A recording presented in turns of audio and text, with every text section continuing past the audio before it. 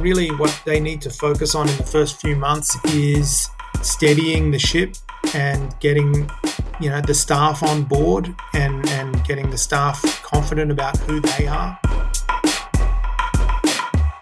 Welcome to the Dental Head Start podcast. I'm David Keir, and most of us, we get into dentistry and we think maybe one day we'll own a practice. Not many of us start doing that, but for many, it's on the cards, and a lot of that is an unknown. We don't really know what the fundamentals look like for a practice and the accounting and the P&L and how to find a place and how to make an offer and how to get out there and own your own practice. Someone who does know what they're talking about there is Simon Palmer. Simon Palmer runs Practice Sales Search, and Practice Sales Search is the broker, the medium between you as someone looking for a practice and the practice itself. Of course, if you're someone who owns a practice and you're looking to exit, Simon Palmer is the person who can help you sell it. This episode is for those who do want to one day own a practice. It's all those little questions and things that you may not know that you need to know if you're going down that path. One of the key lessons Simon talks about is understanding these things early so you can evaluate the right opportunity at the right time. We talk a little bit about the mistakes some people make early on, some of the concepts about transition, and the different things that you may not already know. If you want to find out more about Simon and what he does, practicesalessearch.com.au. And if you've been following along with my journey with orthodontics, I finally got my Invisalign in, had that tooth out that I needed out. The OrthoEd segment is at the end of this podcast. You can find it at dentalheadstart.com/orthoed. Thank you to the supporters of the podcast, Ripe Global, OrthoEd, and starting this episode, Dental Support Service, a service for dentists. If you need to call someone, if you need some support, if you need to ask questions, or even just to debrief, you'll hear about the support service. You'll find it in the show notes. Something, again, very important to me, mental health support for people who need it. I'm really glad to be able to get the word out there for the dental support service. I hope you enjoyed this interview about practice ownership and purchasing with Simon Palmer. As dentists and dental students, we all have difficult days. You may experience workplace or training demands that have a direct impact on your physical, emotional, and psychological health and well-being. This is exactly what dental practitioner support is for. It's a completely confidential and independently run service that's funded by the Dental Board of Australia in an effort to support practitioners and dental students right across the country. Sometimes people call just at the end of a long day to debrief, but sometimes they call because there's more challenging things going on.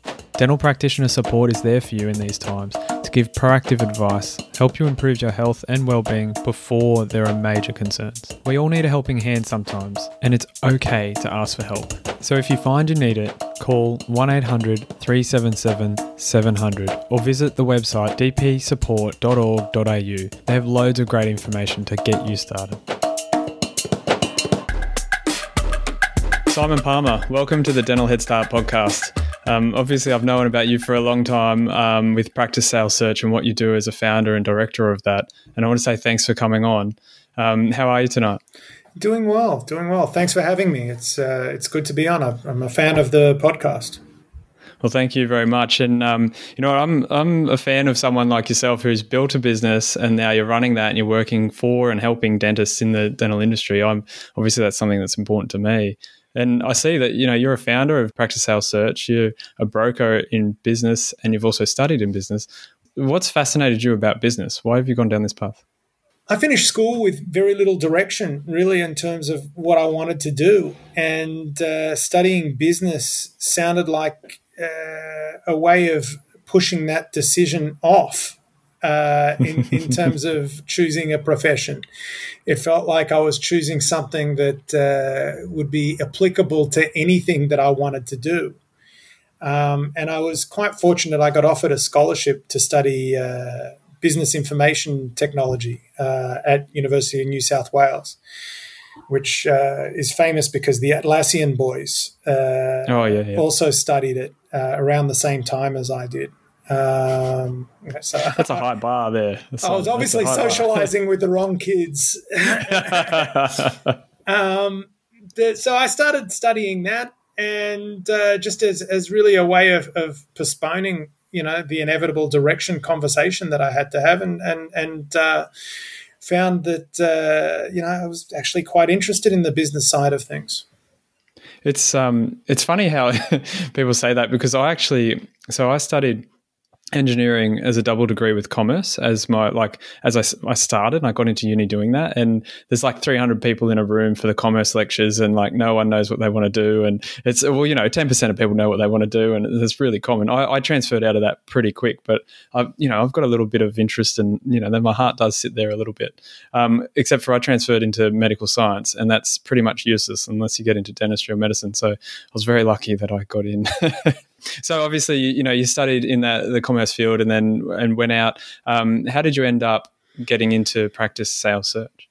So it's a bunch of segues that led to each other, really. I finished university and I got swept up in the millennium bug problems. If anyone remembers, in the late 90s, everyone was worried that all of the computer systems of the world would fail because of the millennium bug. And I've happened to finish university, and had done a work experience in a software development team where I'd done some testing, and people just hooked into that and offered me some jobs or some work. And I got, I was able to travel around the world and work overseas, testing stuff. And then came back from overseas, and my father was a dentist. He had started Prime Practice. Prime Practice was taking off, and needed, some more people involved. I thought I'd work there for a bit. I took a job with my father, which didn't work all that well at all. I don't know. Look, I mean, we really get on really well, but we just needed our own sort of, demarcation lines of things that we were doing. And while I was there, got into dentist recruitment and practice sales, and eventually the recruitment just faded away and I was focusing on practice sales. Yeah, I can imagine it would have evolved over time. Like, you wouldn't have said that's my sights, but then you became that. I'm really interested to ask this, and like, obviously the people who listen to the podcast, especially if you've been listening a long time, Prime Practice actually originally was a sponsor. We've had Dr. Philip Palmer on the podcast, so people can go back and listen if they're interested in his journey. But working with family now, obviously you're in practice brokerage, and you'd see a lot of people who are selling practices and buying practices, and a lot of people have like their partner or their family member or someone involved. Do you have any comments about that? Like, obviously, you said it's a bit of a challenge for yourself. Any comments around that? Look, I mean, I don't think that it's all that different from, having other partners. I mean, I think, in business, I mean, I think you've got to be pretty careful with who you're going into business with, right? And part of that decision is finding people who you're complementary with rather than identical to, and there has to be, I think, some kind of allocation or division of labor so that, not everyone is wanting to deal with the staffing issues. Not everyone's wanting to deal with marketing. And if there is that, delineation of responsibility and different people are taking over, are trusting that their partner is capable of doing this and they don't want to do it themselves, then it works pretty well. When you have, two people who are control freaks, or two people who are, both similarly minded and want to be involved in the same thing, it gets very difficult. It gets very difficult because you find that, you're needing to compromise, or you're needing to, argue for the right path on a regular basis. And running a business shouldn't be like that. I can imagine, if you're working with family, then it'd be hard not to bring that home, and then it'd be hard not to bring that into other relationships, I guess. Yeah, look, and it is, and it's hard for the feedback to be purely professional as well, right? Yeah. You find that you're bringing a lifetime of baggage, to the interactions that you're having with someone, and it's not strictly framed within the decision that's in front of you. With the experience you have with the contact with many different practice owners, both exiting and entering, have you seen it to be a successful path for people to take, or have you seen more challenges? Look, I mean, I would say that the most successful businesses that I have been fortunate enough to be involved with selling have been partnerships that have worked well. Unfortunately, because I'm involved at the selling stage, I'm also see a lot of partnerships that don't work very well, where they've had to sell because it's not working well. So, I mean, I don't think you can generalize, I certainly can't generalize and say that the majority of partnerships are good or the majority of partnerships are not good. It could go either way. But I think it's something that a lot of people cross that bridge, and I've seen it work extremely well and not as well. And I guess in the end, a big part around that question is asking all the different people that I have on the podcast their advice, because often you see those little bits that a lot of us don't.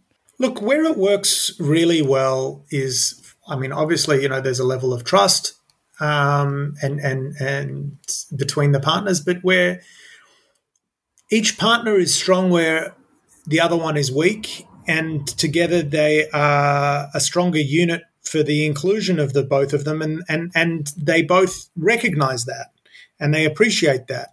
I mean, at a base level, with two dentists, if one of them can do implants and the other one does ortho, right? You can see how the union of that in terms of the clinical range of the practice would be fantastic. And there'd be no one stepping on each other's toes, but the same goes with all sorts of other skills. Sometimes some people are, as I said, really good with staff, and other people are really good with figures, and together they seem to make it work that way. Yeah, that's a really good point. And what I heard you say, like at the start of that discussion, was also being clear about it, like being, having clear boundaries from the start. Do you think that's something that's really key for the successful partnerships? I think communication is really important, in the whole thing. I think communication from the beginning about, what's expected of each other and what's going to make this partnership a success or not from each person's point of view. That's an important conversation, and having the conversation when things aren't working out, and having that conversation before it becomes a catastrophe in the practice is important. Yeah. I think they're good pieces of advice. I'm sure there's a few people out there who are listening who are either in that situation or perhaps will be in it, and I'm sure that will help. Let's get back to practice sales search is the main or core of your business. You also do vet brokerage, is that right? That's right. Yeah. Yeah. Okay. Is dentistry the bigger part of that? Yeah, look, vet practice we've only been doing for about 5 years, so it's not as mature, and we started that from scratch as well. It's certainly been building year on year, but it's not as mature or and doesn't make up as much of our business as dental does, for sure. I'm just curious. I don't know if anyone out there is listening and curious as well, but what's the vet industry like relative to dentistry? More competitive or more around? Like, what's the difference? Look, there's a lot of similarities. And strangely enough, I mean, it was one of those things where the industry, like a lot, the accountants that deal with dentists are also dealing with vets. The people who are doing fit outs for dental businesses are doing fit outs for vets. Legal, it's the same people. Finance, it's the same people. So I would, I was constantly coming across, I mean, it was very similar in terms of the ancillary people that I was dealing with. They're very different businesses, though. Vets work incredibly hard. It's not uncommon for vets to be working, 6 days a week, is quite normal for a vet. I don't see many dentists working 6 days a week. I think vets are paid incredibly poorly for the amount of experience and training that they have. And the scope of what they're responsible for doing is actually huge. If you think about the equivalent for human terms, right, it'd be the equivalent of a doctor and dentist office, right? And often they have boarding, so that'd be the equivalent of a hotel, the equivalent of a pharmacy, right? Yes, of course, yeah. The equivalent of a hairdresser, because they often do grooming on the side, right? Or often some grooming services. Yeah. So there's usually 5 different business units or verticals in a vet practice, whereas in a dental practice, 90-something% of the money's in the chair when the patient's in the chair. It's a very different sort of way of doing it's actually really funny. I think everyone's out there thinking, wow, we've got it easy. That's great. I'm glad I'm a dentist. I've got a very good friend who's a vet, runs a practice, and I hear about these challenges exactly as you said it. So it is definitely a different industry, and they're very hardworking people, can be a challenge from many different aspects, and they've got to know everything about every animal. I don't know how they do it. Look, I mean, I don't know, like 90% of what they're doing, or sorry, not 90%, but a large amount of what they're doing is dogs and cats. I mean, I think the other thing that you see is like an incredible amount of, charitable pro bono work that they're doing as well. People come in not being able to afford, the treatment that their animal needs, and the vets often pick up the slack. It's incredible how much I see that as I'm looking at the financials of these practices. I'm not surprised to hear that either. I've definitely heard the same thing. All right, let's get back to dentistry. I'm sure a lot of people are thinking, what are we talking about? How's Practice Sales Search grown over the years? I'm sure you've been able to really see dentistry grow as well. Can you comment on, how's Practice Sales Search growing, and what about the industry? What are you seeing change over the last 2 decades you've been doing this? That's a great question. I think the industry's changed enormously, over, the last, I've been selling practices now in one form or other for, 15 years. And in that time, I think, what people have been looking for and what's important to dentists, I've seen change enormously. Like initially, I'd see people who were embarrassed about being preferred providers. They wouldn't tell me when I was, putting the practice on the market that they were a preferred provider. And now it's a selling point. Now people are actually seeking that out. That's a function of the competition, would you say? So people are using that to say, I am busy, I'm a preferred provider? Well, it's free advertising. It's also showing, I think, in some respects that the goodwill is stickier.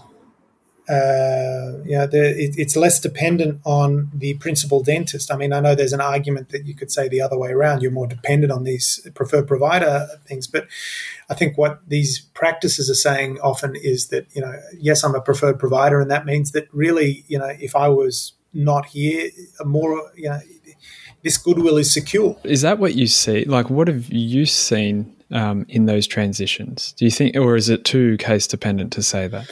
I don't usually see the success of the practice in any great detail after I've sold it.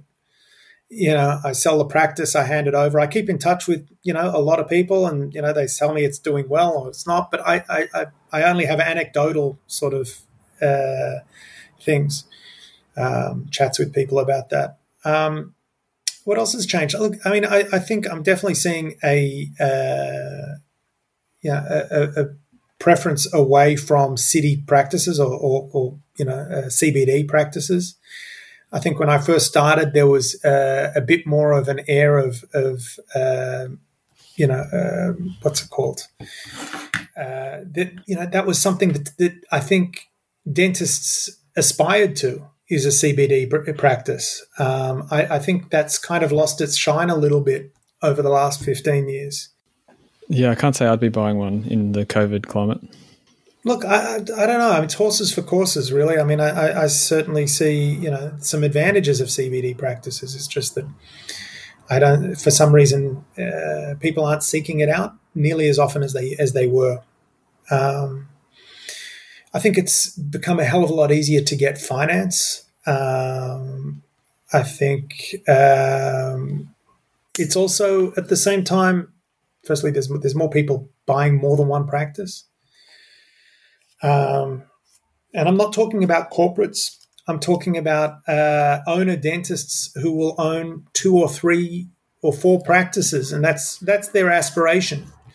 They don't want to get bigger than that. They want to own, 3 or 4 practices. That I didn't see that much, at all 10, 15 years ago. So 10, 15 years ago, you'd see people who would want to have the one location and build that location? Or is it perhaps a little less, they were a little less eager to grow into this massive enterprise? I can't even say what the motivation is behind it in any sort of general sense. I mean, I just think that, the measure of success now is not to have necessarily one practice that's doing, have 10 chairs or something like that.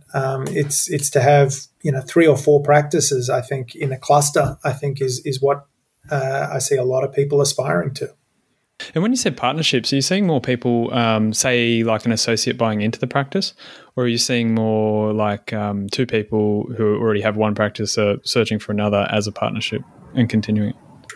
Yeah, look, I mean, I think what you're raising is a good point in that the internal sale where an associate buys in. Yeah, I see that still happening quite a bit. I don't think that is. I don't think that takes up nearly the same percentage of practices bought that it would have 15 years ago, if that makes sense. I think there's far more practices that are going to the market as a percentage than used to. Oh, okay. So they used to be more transitioned within the practice, and now it's just like, I'm going to try and sell to the whole market and see what happens. If that makes sense. Absolutely. Am I correct in saying that? Yeah. No, that's exactly right. Look, when I got into this, you would see a lot of ads for dentist wanted with view. And you would see these dental practices wanting to recruit their successor and set that up. And I don't see that much anymore. I mean, I don't hear about that recruitment path to sale happening like that, like I used to. Yeah, fair enough. I must admit, actually, when I was 15 years ago, first being a dental assistant, and I was talk to the owner and I was kind of looking around at all the stuff. I was only in high school when I started, but that I actually remember that kind of concept. Maybe it was the owner that I worked with talking about it or something, but it definitely was something I heard of, and I actually haven't even thought of that. I've never seen an ad that actually indicates that they want someone who may purchase in the future, although I'm sure some people think about it. What about the market at the moment? So let's talk. So that's kind of the past. That's some of the changes. What's the market like now, and what's COVID done to the market?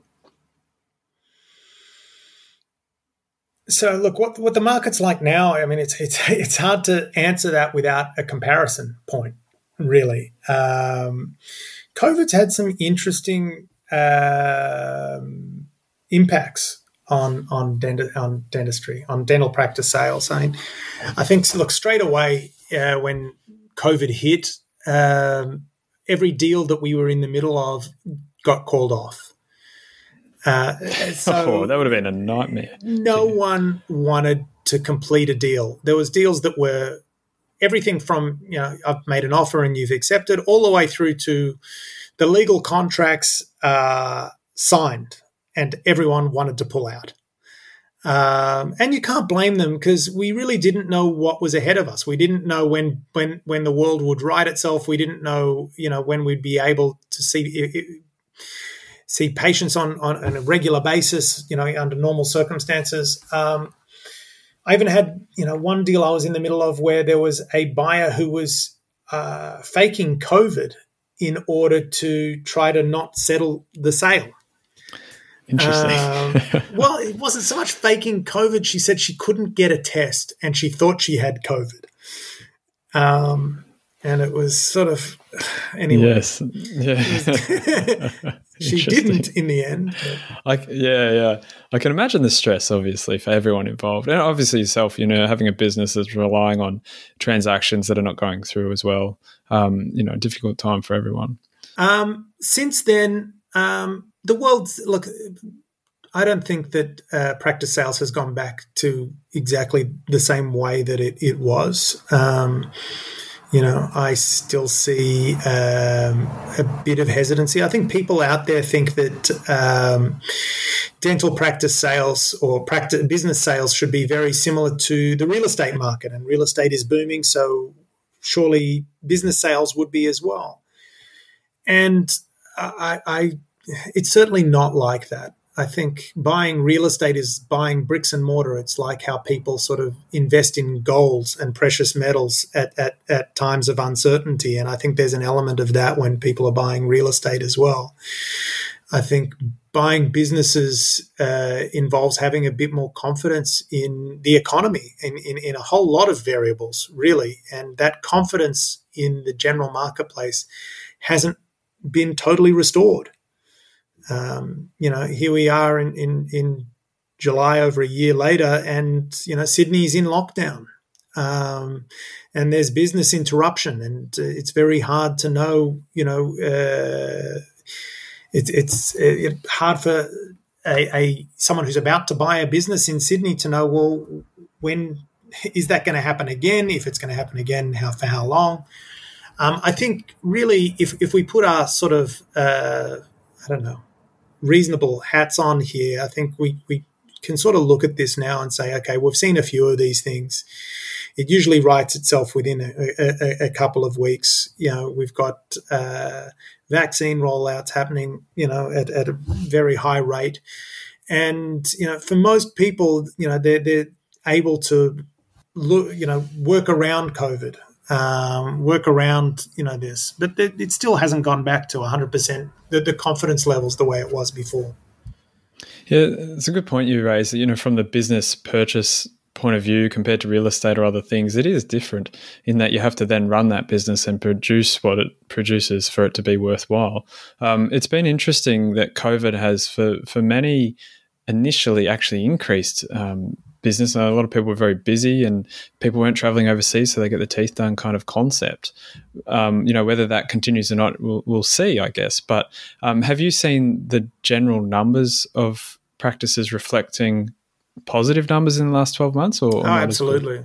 Absolutely. So, generally what we're seeing is, and I think this is also what makes it difficult for some people, right, is, if 3 years ago, if you were to look at the last 3 years of a practice, or 2 years ago, if you were to look at the last 3 years of the practice, it'd generally be tracking usually within 10% of the year before. 10% up, 10% down, something like that. What we're seeing at the moment is that, FY20 is usually, a little down because, most states in Australia had some level of lockdown. So you maybe had 2 months less of production. There's the overall production is a bit down in FY20. And in FY21, everywhere but Melbourne, you're seeing FY21 was 20% up. And it's hard to look at those 3 years and say, okay, well, where is this? Yeah, how do you value that? Look, I think, there is, I think it's wrong not to pay attention to the most recent year, and the most recent year has shown, really strong figures. Some people say that, as you said, it's because, I don't know, they've got JobKeeper and they haven't been able to go overseas, and so they've spent that money here. I think really what it's shown more than that is that the dentists and the hygienists themselves have spent more productive days in the practice and haven't taken holidays as much as they have in previous years, right? And so this is actually more indicative of what the practice could do if it was staffed at a higher level. If the clinicians weren't taking off the amount of time that they took off. We're not vets, though, you know. I'm not. Obviously, everything needs a balance, right? Yeah. But there is an element of truth in what I'm saying. I mean, I think if most practices, if you were to look at the number of productive days that the dentists and the hygienists had done in FY21 and compared it to FY19, you'd see that there was more days per dentist in there. That's interesting too, because if they're then fully booked at that, you know, that you can project into the future, there's the demand. I guess the one red herring there might be if they're, if they're not fully booked and they're only doing 4 days, then that might not work in the same way.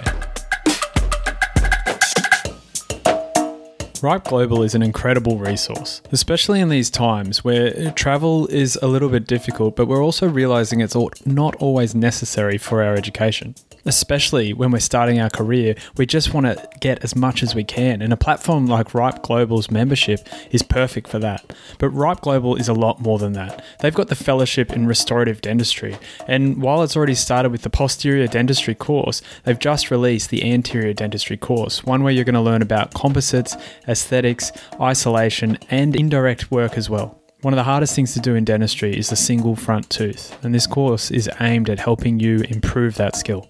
Find out more at ripeglobal.com or check out the show notes and you can get 30% off a membership, all from the comfort of your own home.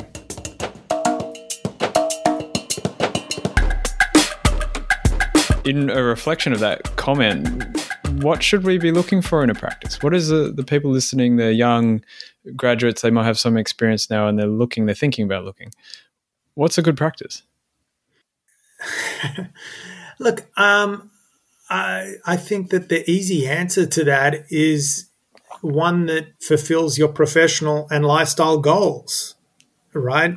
Very well said.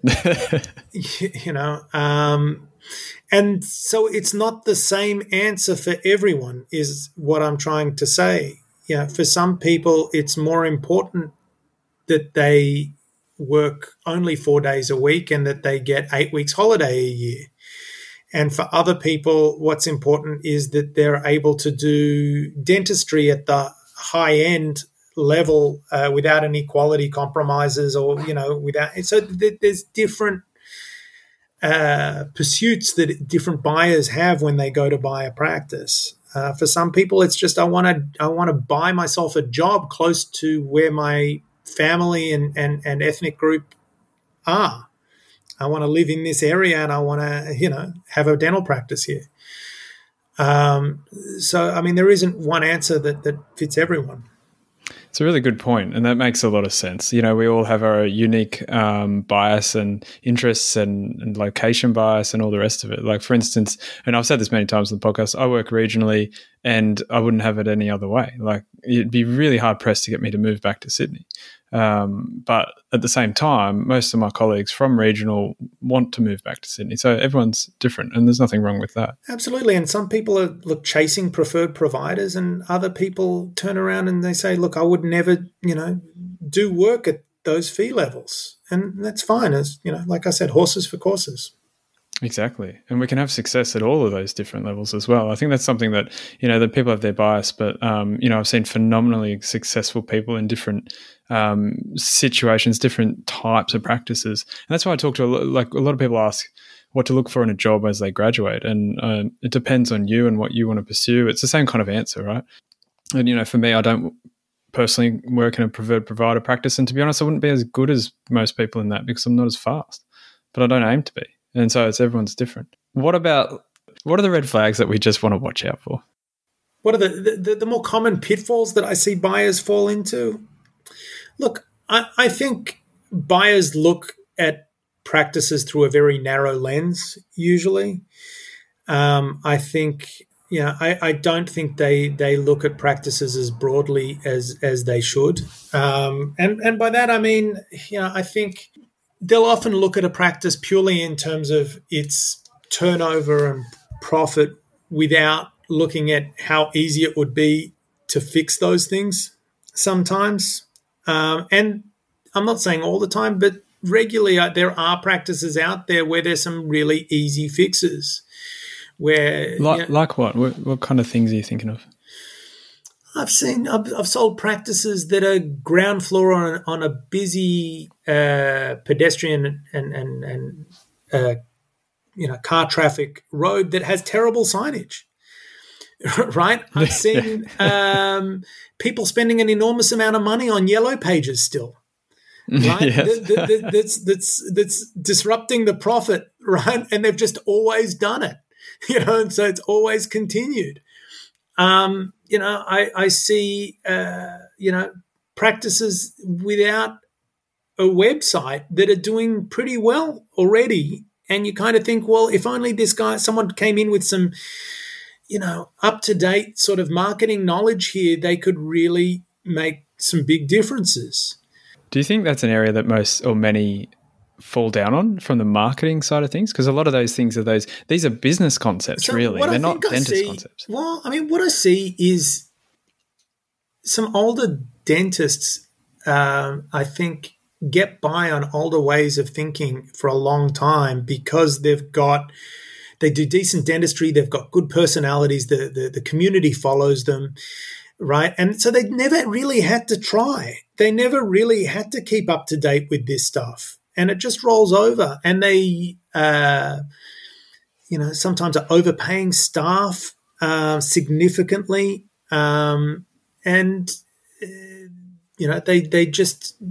They've never reappointed patients. They're still sending out, reappointment postcards, and spending, thousands of dollars on these postcards, that I don't even get mail anymore.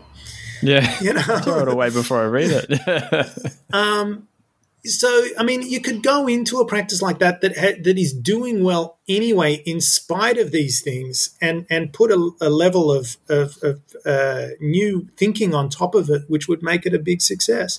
So, I mean, I think, and the real problem that I see for buyers with that is that they don't even look at them, right? They look at the production. The numbers don't meet. The numbers don't meet. They don't. The production and profit doesn't work for them, so they don't dig any deeper, and they don't want to hear about the rest.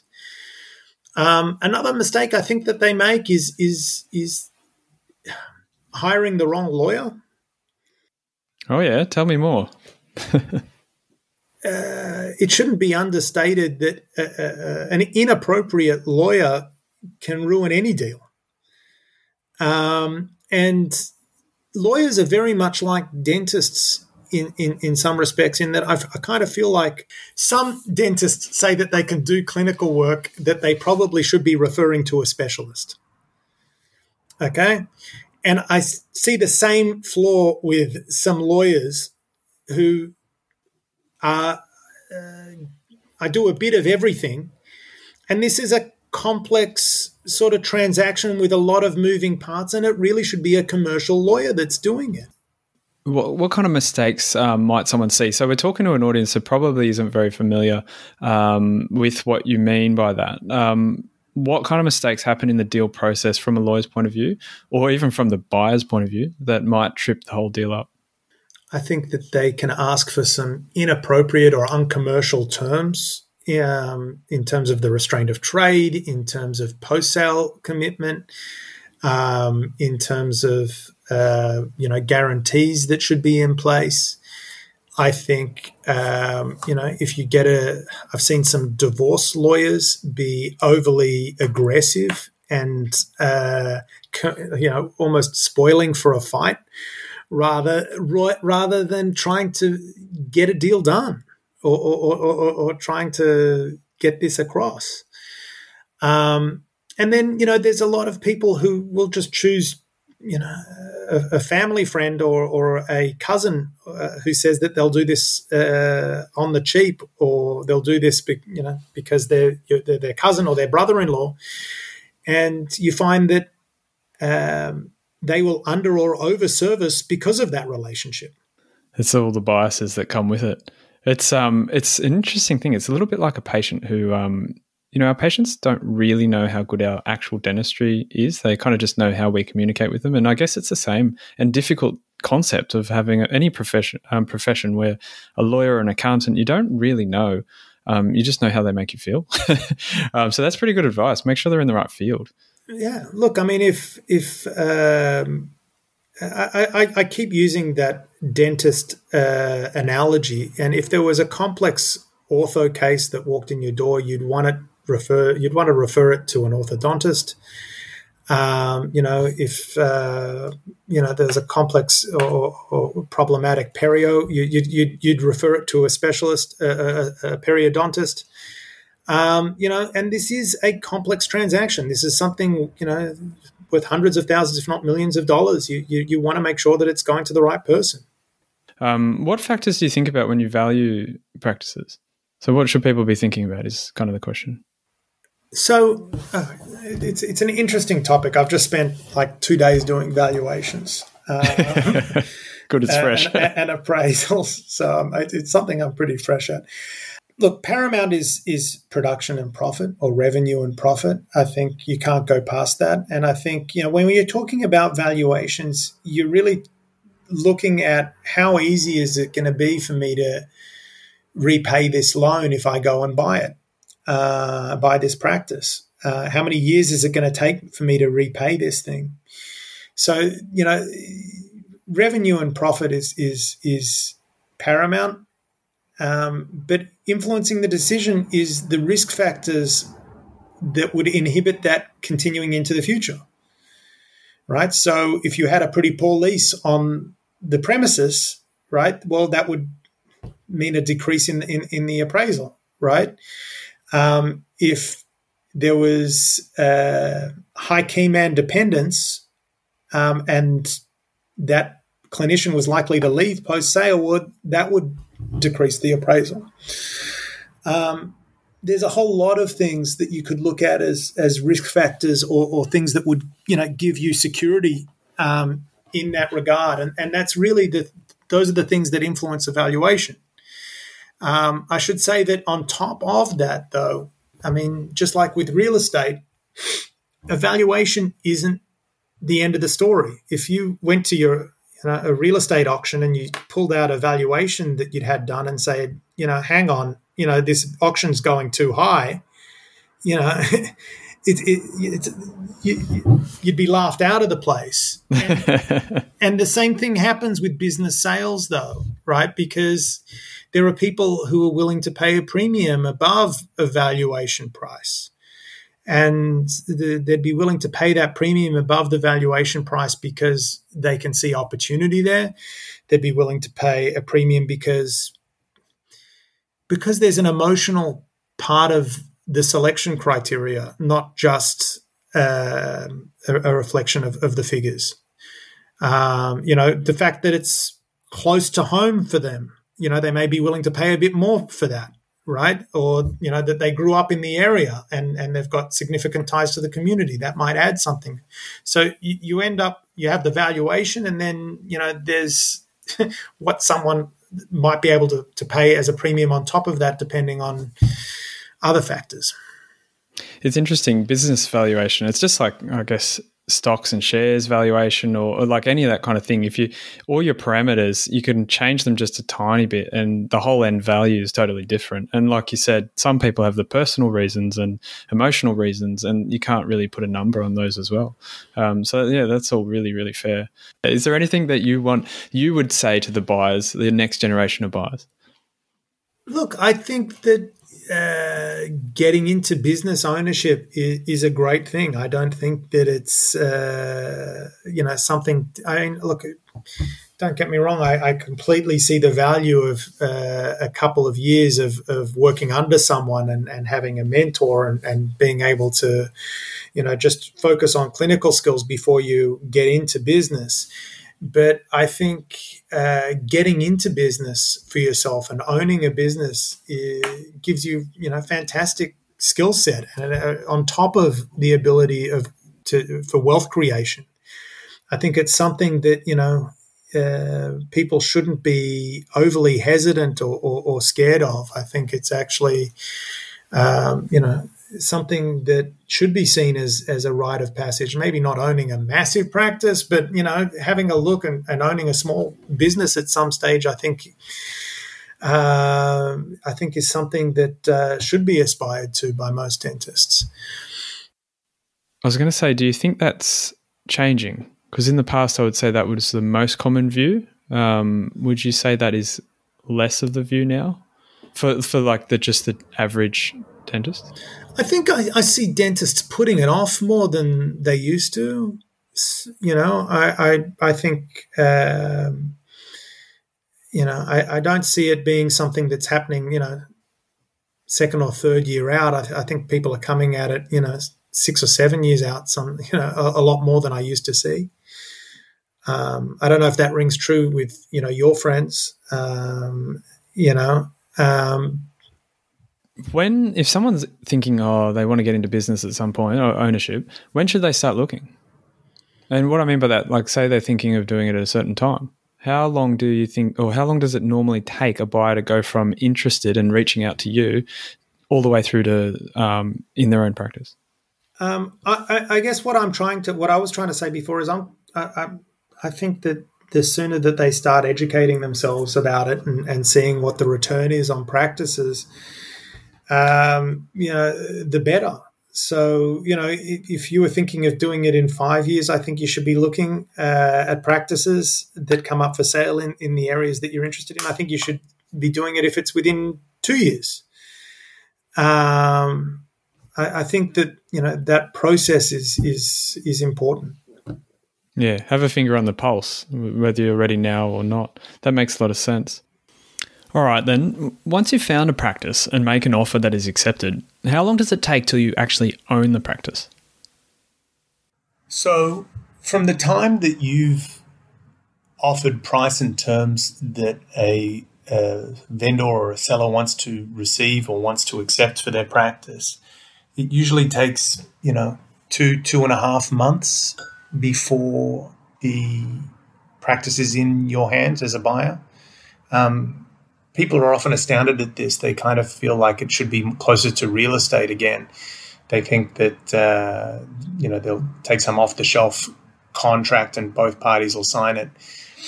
Usually the legal process takes a month at least, maybe 6 weeks. There's a lot more variables in a business sale contract than there is in a premises sale contract. At the same time, selling a business, there's usually 3 contracts, not just one. So there is the business sale contract. There's a premises lease or a premises sale contract, which is a necessary, adjunct to or addition to the business sale contract. And then there's usually a work contract for the vendor post-sale. So those 3 contracts have to be negotiated and finalized all together. And that usually takes, 5 weeks for, the lawyers to put together, 3 lawyers, buyer's, seller's lawyer, and the landlord's lawyer. And then from when you both parties sign a contract until settlement, there's usually another month. And that's in order to put into effect all of the different transfers that need to happen with a business sale. From a buyer's perspective, they'd like to have the staff contracts in place on settlement. But the vendor doesn't want those staff contracts to be negotiated before there's a contract of sale that's been signed. The buyer would like the high caps to be transferred before settlement, the domain name, the phone number, the supply contracts, all of those things, all of those transfers happen in between exchange and settlement, and that's usually another month.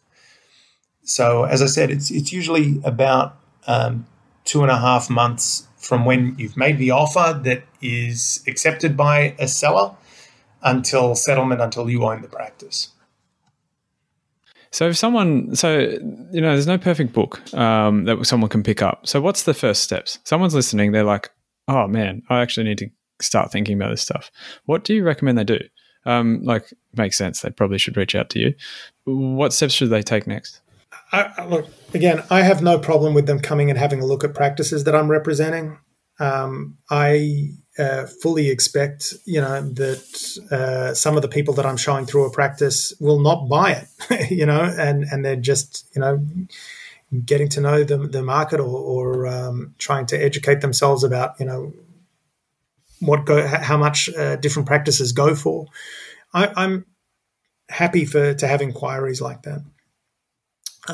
I would also recommend that they start talking to the auxiliary people that they're going to need in order to do a transaction. So what do I mean by that? I've already mentioned lawyers.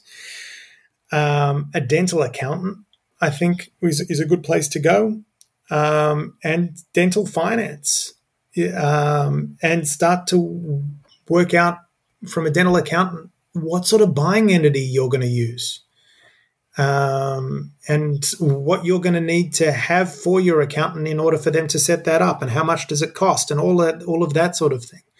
Speak to the bank and find out what they'll need in order to lend you the money, and what the process of that is like. Find out which lawyer you are going to use when your time comes, and get a couple of recommendations from friends. I can give you recommendations. But a buyer that comes to the finish line prepared with these things is usually seen as a lot more serious than someone who isn't. And by going through that process, you'll start to realize, you'll start to learn a hell of a lot about the timelines involved in buying a practice, and you'll learn a hell of a lot about where the banks see value and where the banks see risk, and that'll help inform your decisions as well.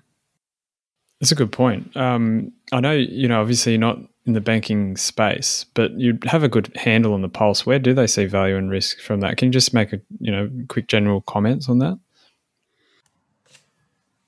People think that the banks just look at a profit and loss, just look at the revenue and profit. And of course they do look at these things. These things are important, of paramount importance. What I think a lot of buyers don't understand is that they also look at some qualitative information about the opportunity and make sure that there isn't unnecessary risks that they're taking with this. A few examples of that is like they'll look at the lease. If you're borrowing the money with a plan to repay it over 10 years, do you have a lease secure for the next 10 years? If you don't have a lease secure for the next 10 years, they look at that as a risk that you might have to move inside that time, and that there'll be a risk of patient attrition or business interruption that might inhibit your ability to repay the loan. They look at the compatibility that the buyer has with the practice on a number of levels. They look at the clinical range that the buyer has and whether that's compatible with the practice and the clinician that they're going to be replacing. They look at the buyer's ability to produce. What sort of daily rate of production is he used to, and is that compatible with the person he's replacing? Are the fee levels that he's used to charging compatible with the practice, or is it going to be a huge jump? And if those compatibility questions come up with questions as to the compatibility, well, they see that as risk. They'll also look at whether the vendor is staying on or not, whether the vendor is giving a smooth transition. They know and they recognize that when a vendor gives a smooth transition, and rather than a walk-in, walk-out, it represents a greater chance of patient retention post-sale and a greater chance that the practice will go smoothly in the transition, rather than there be abrupt changes and the possibility of risk. Yeah, no, that makes a lot of sense. And as you said, you've mentioned a few of the things that we should be looking for, if we're out there looking for practices. And it sounds like the banks, obviously they've done this before, and they're going to be looking pretty tightly at all those different things. Let's wrap it up, Simon. I really appreciate your time. You've gone through a lot in this area that a lot of the listeners wouldn't have a lot of experience with. But I want to ask the final question, which is, if you can imagine all the people who are about to graduate, they're going into dentistry, but you want to leave them with one little piece of wisdom. You've given a lot of advice in a broad range of areas, but what's the one thing you would want to leave a new graduate thinking about at the end of this podcast?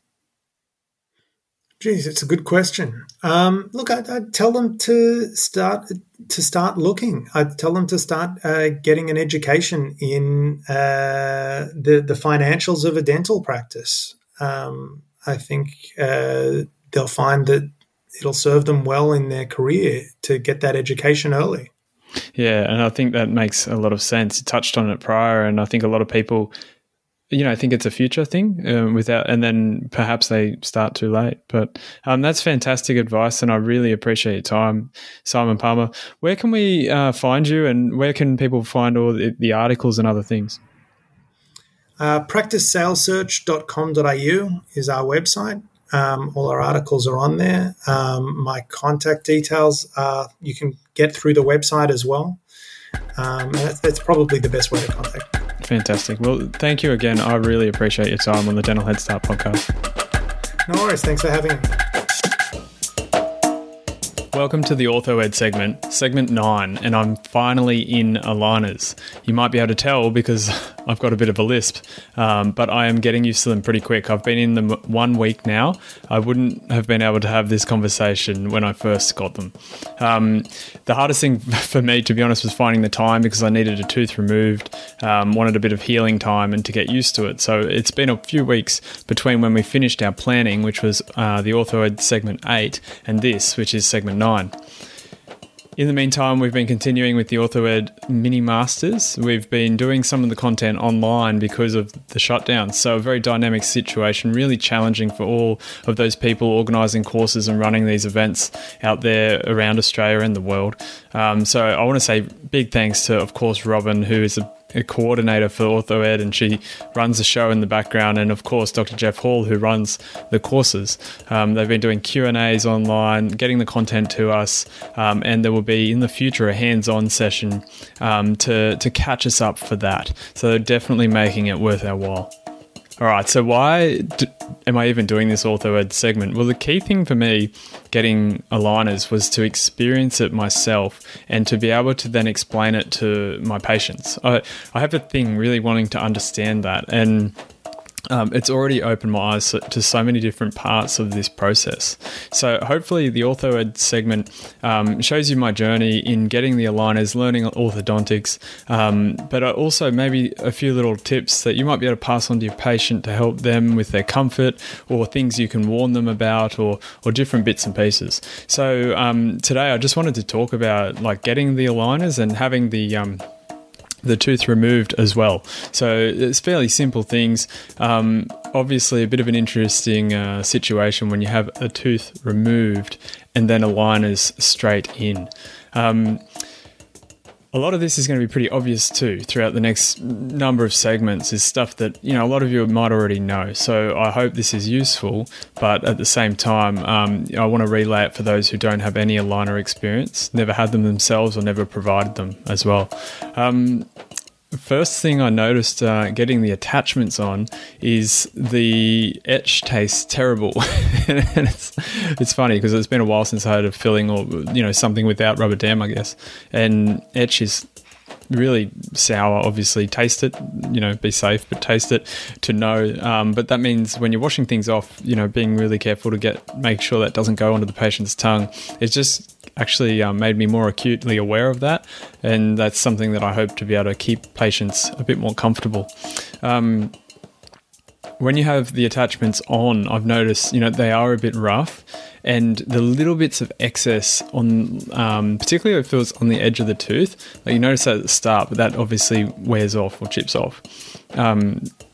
It's always going to be a bit rough, and you can't really smooth them perfectly because you could then damage the attachment and limit its effect. So it's something to warn your patient of. But of course, once your aligners are in, it's perfectly comfortable. So that's the other side of the coin. Make sure they know that they're not going to have rough bits on the edge of their teeth. It's smooth and comfortable with the aligner in, or at least the attachment's comfortable. The extraction was totally fine. I didn't feel any pain or anything. Articaine works really, really well. But having an extraction and then putting big 4mm rectangle attachments on the teeth next door, and then putting a tray in that's moving those teeth, definitely meant that the next couple of days were pretty uncomfortable. And I did find myself on Panadol for at least 2 or 3 days, something like, or at least 3 or 4 days. And I generally try to avoid that kind of stuff. Obviously, Nurofen or ibuprofen is not ideal when you're having orthodontic movement because it's anti-inflammatory, and that inhibits the actual process of bone apposition and resorption and the whole process. So you don't want your patients on ibuprofen a lot through their orthodontic treatment.